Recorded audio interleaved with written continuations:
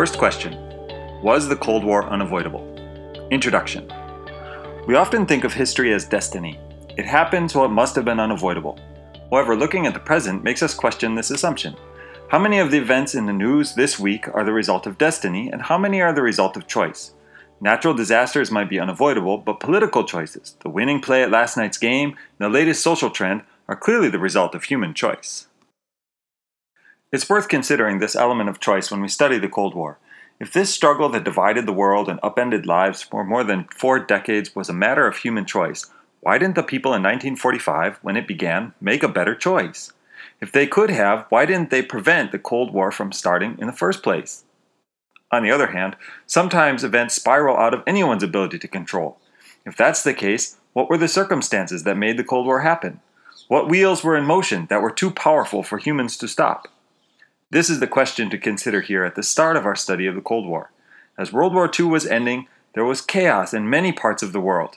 Could political leaders, military leaders, and everyday people have made choices that prevented the Cold War standoff between East and West? Or was the Cold War unavoidable? Communism and capitalism. At its core, the Cold War was a conflict between two competing ideas about how the world should work. It was not a war about religion the way Hitler's hatred of Jews had fueled the Holocaust, or a war about raw materials and power like the Spanish-American War. It was not really even a war about territory like the Indian Wars of the late 1800s. The Cold War was definitely a struggle for territory, but not because of the raw materials or markets for manufactured products that those territories offered. Instead, the quest for territory was a quest to control the destinies of the people who lived in those territories. The Cold War was a long, often violent struggle to bring the people of the world into either a free market economic system or communism.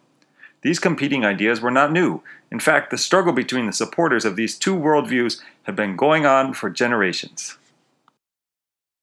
A free market system is what we have in the United States today.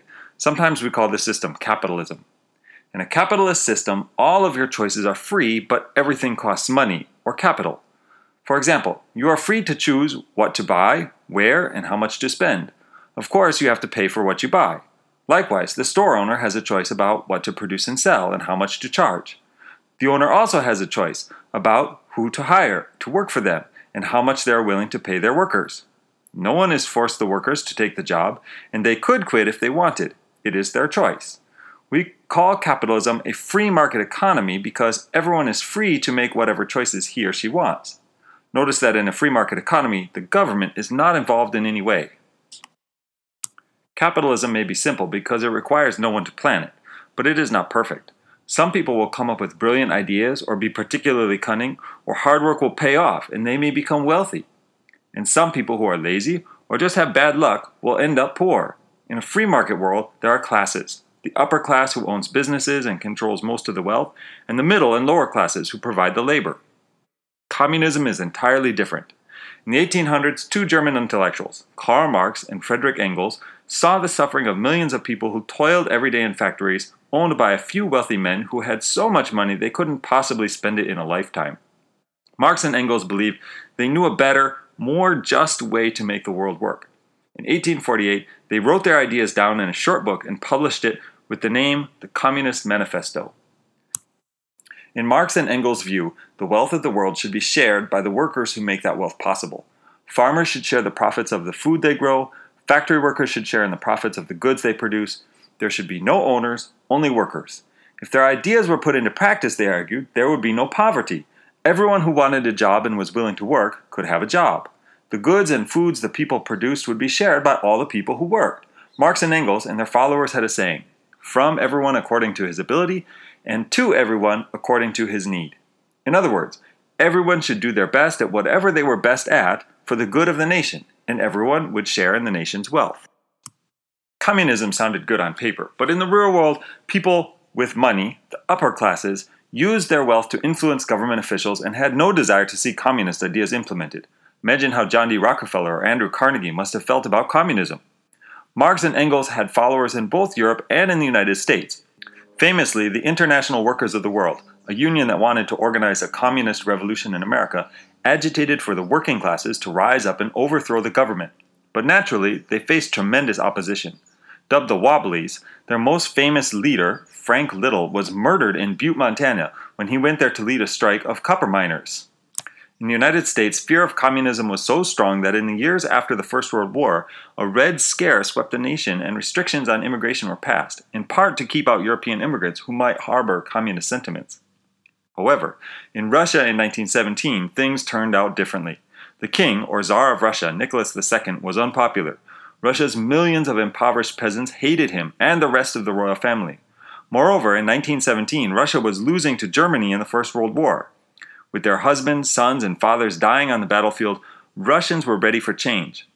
Vladimir Lenin seized the opportunity. His followers, called Bolsheviks, organized a rebellion and established the world's first communist nation, changing their country's name in 1922 to the Union of Soviet Socialist Republics, or the Soviet Union for short.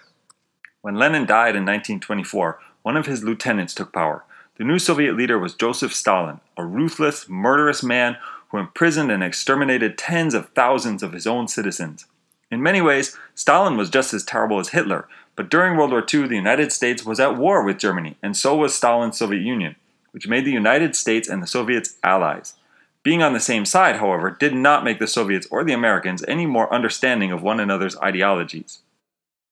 Americans had seen what communism meant in the real world. Lenin, Stalin, and the Soviet leaders had taken away the property of the wealthy. They had forced millions of people to give up their land, moved thousands of people to work on state-run farms and in government factories. They killed or jailed protesters. Communism had not proven to be the utopia Marx and Engels had described a century before, and Americans had no desire to join in the communist experiment. Furthermore, they did not want anyone else in the world to have to endure Soviet-style communism. Planning the post-war world. President Franklin D. Roosevelt was first elected in 1932 at the height of the Great Depression. His New Deal programs had made him so popular that Americans re-elected him again and again, 4 times in total. As World War II was drawing to a close, Roosevelt was in his 4th term, and one of his most important tasks was to represent the United States at international conferences held between the wartime allies. At first, the conferences were meant to help the allies coordinate their strategies for defeating the Axis powers, but in 1945 it was clear that the allies had the upper hand in the battlefield, and the leaders met to plan for the future. After all the destruction of the war, what sort of world would they build out of the wreckage?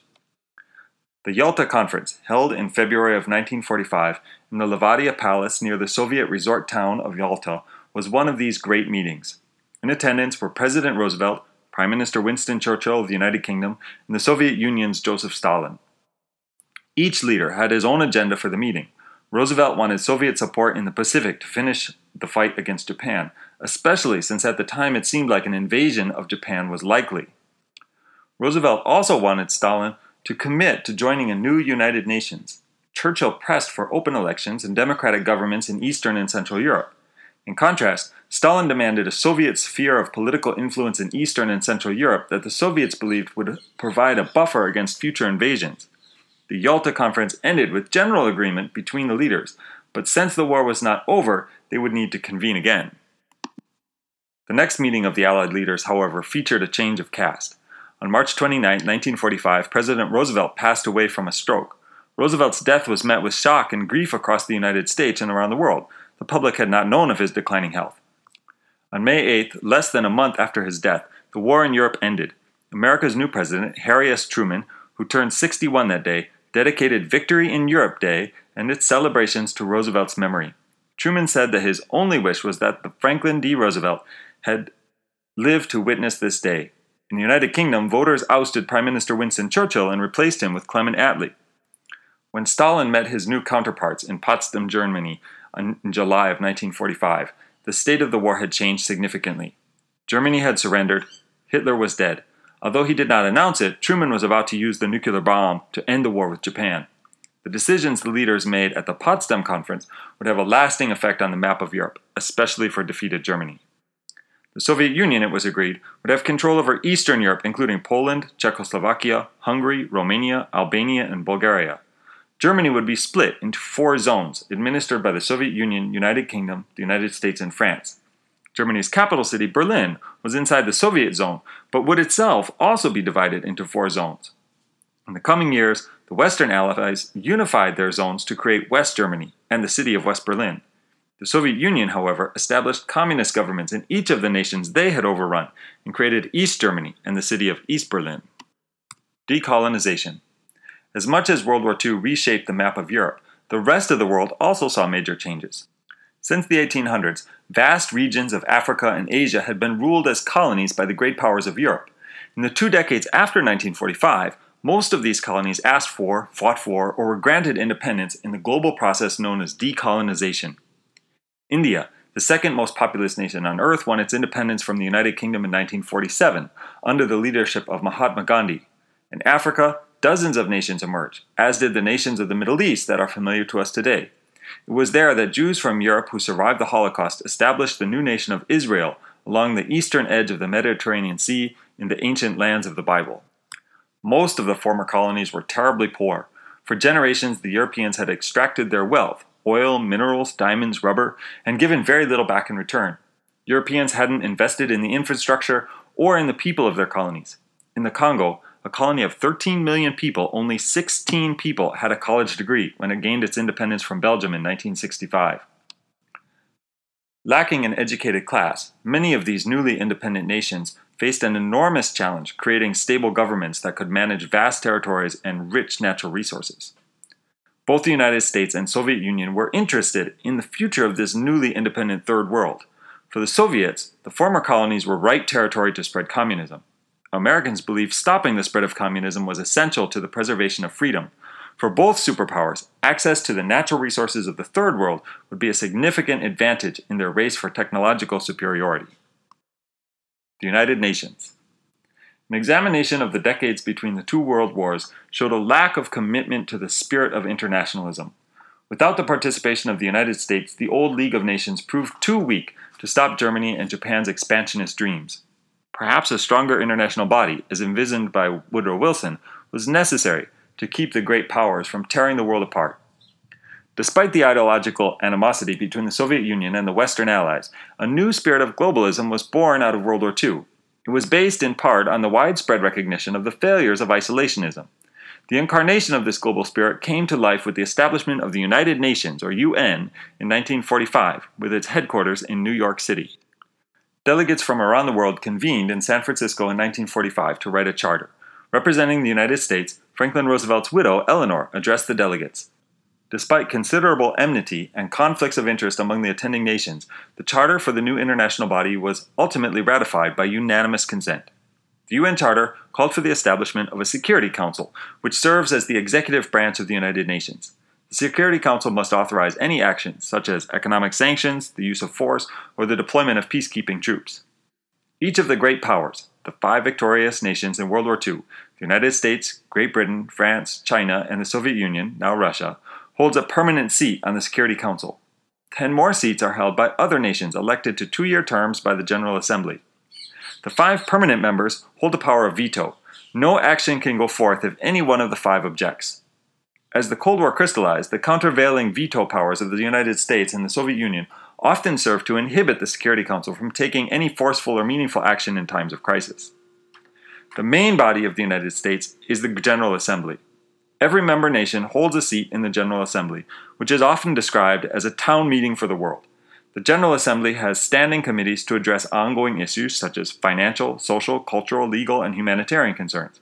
The General Assembly passes resolutions and has the power to make recommendations to the Security Council, but has no power to require action. Overseeing the operations of the United Nations is a Secretary General who is appointed by the Security Council. The United Nations Charter did not describe the role of the Secretary General in detail, but the people who have held the position have used it to promote peace by helping to mediate conflicts and to promote human rights. By tradition, the Secretary General is never from one of the 5 permanent members. The Secretary Generals over the past 6 years have hailed from such nations as Norway, Peru, South Korea, Thailand, Egypt, Ghana, and Spain. In addition to the Security Council and the General Assembly, the United Nations operates an international court of justice and works to help refugees, women, and children, and to end disease and hunger through programs such as UNICEF and the World Health Organization. One of Eleanor Roosevelt's personal missions was to convince the United Nations to adopt an International Declaration of Human Rights. While it has certainly been violated time and time again, the declaration she helped write served as a noble goal for which nations can aspire, and also as a benchmark to measure governments that fall short. Unlike its failed predecessor, the League of Nations, the United Nations can point to many solid accomplishments, including sending peacekeepers to war-stricken areas, raising literacy and health rates in the Third World, and authorizing the use of force against aggressor nations. In 1945, as well as today, the United Nations gives us cause to believe that nations can get along together. Although it is far from perfect, in a world with conflicting histories, agendas, and political posturing, the United Nations continues to offer a way for nations to peacefully coexist and better all of humankind. The Iron Curtain. From Stettin in the Baltic to Trieste in the Adriatic, an Iron Curtain has descended across the continent. Behind that line lie all the capitals of the ancient states of Central and Eastern Europe: Warsaw, Berlin, Prague, Vienna, Budapest, Belgrade, Bucharest, and Sofia. All these famous cities and the populations around them lie in what I must call the Soviet sphere, and all are subject, in one form or another, not only to Soviet influence, but to a very high and in some cases increasing measure of control from Moscow. Winston Churchill, March 5, 1946. The Iron Curtain, as described by Churchill at Westminster College, was both a physical and a mental boundary between the East and the West, between freedom and communism. The physical manifestations of the boundary, the border fences and armed guards, and especially the Berlin Wall, were potent symbols of the deep divide between the two great powers and their allies during the Cold War. The exact location of the Iron Curtain was a product of World War II. As Nazi Germany fell and Hitler's armies retreated from territory they had conquered, the Allies advanced, eventually converging in Germany itself. The British and Americans moved across France, Belgium, the Netherlands, and Italy. They took over the job of governing those nations. It was not feasible, however, to have troops who were needed in the front to continue the work of policing, so the Allies made an effort to return control to the people. This worked well in places that had been conquered by Germany and welcomed the Allies as liberators. Germany was different. There was no question that the Allies were going to stay in Germany and rebuild it themselves. As Truman, Stalin, and Attlee had planned at Potsdam, the division of Germany was a way to share the work of this tremendous undertaking. For Stalin, the division of Germany was an opportunity. The Soviet army, in the portion of Germany under his control, East Germany, actively supported Germany's small communist party. Since the days of Marx and Engels, there had been communists in Germany, but during Hitler's reign, they were persecuted by the Nazis. Now, with the communist Soviet Union in charge, the German communists were elevated and took control of the government. And so it went across all of Europe. In the lands that the Soviets had retaken from Germany during the closing year of the war in the East, Poland, Czechoslovakia, Romania, Albania, Hungary, Bulgaria, and East Germany, communists were supported and took power. In the East, the new Soviet-supported governments and the occupying Soviet army remade the economies in the Soviet model: state-run industries, farms, and no private ownership. Meanwhile, the West returned to the free market economy it had before the war, and with the exception of Spain, Portugal, and Greece, which were dictatorships until the 1970s, the people of the West elected their leaders. The Iron Curtain took physical shape in the form of border defenses between the countries of Western and Eastern Europe. These were some of the most heavily militarized areas in the world, particularly the so-called Inner German border between East and West Germany. The Inner German border was marked in rural areas by double fences made of steel mesh with sharp edges, while near urban areas high concrete barriers were built. While in the first decade after the end of the Second World War, people traveled freely between the East and the West, by the end of the 1950s it was nearly impossible, and after the Berlin Wall was erected in 1961, citizens of the communist nations of the East were shot and killed by their own border guards for trying to escape.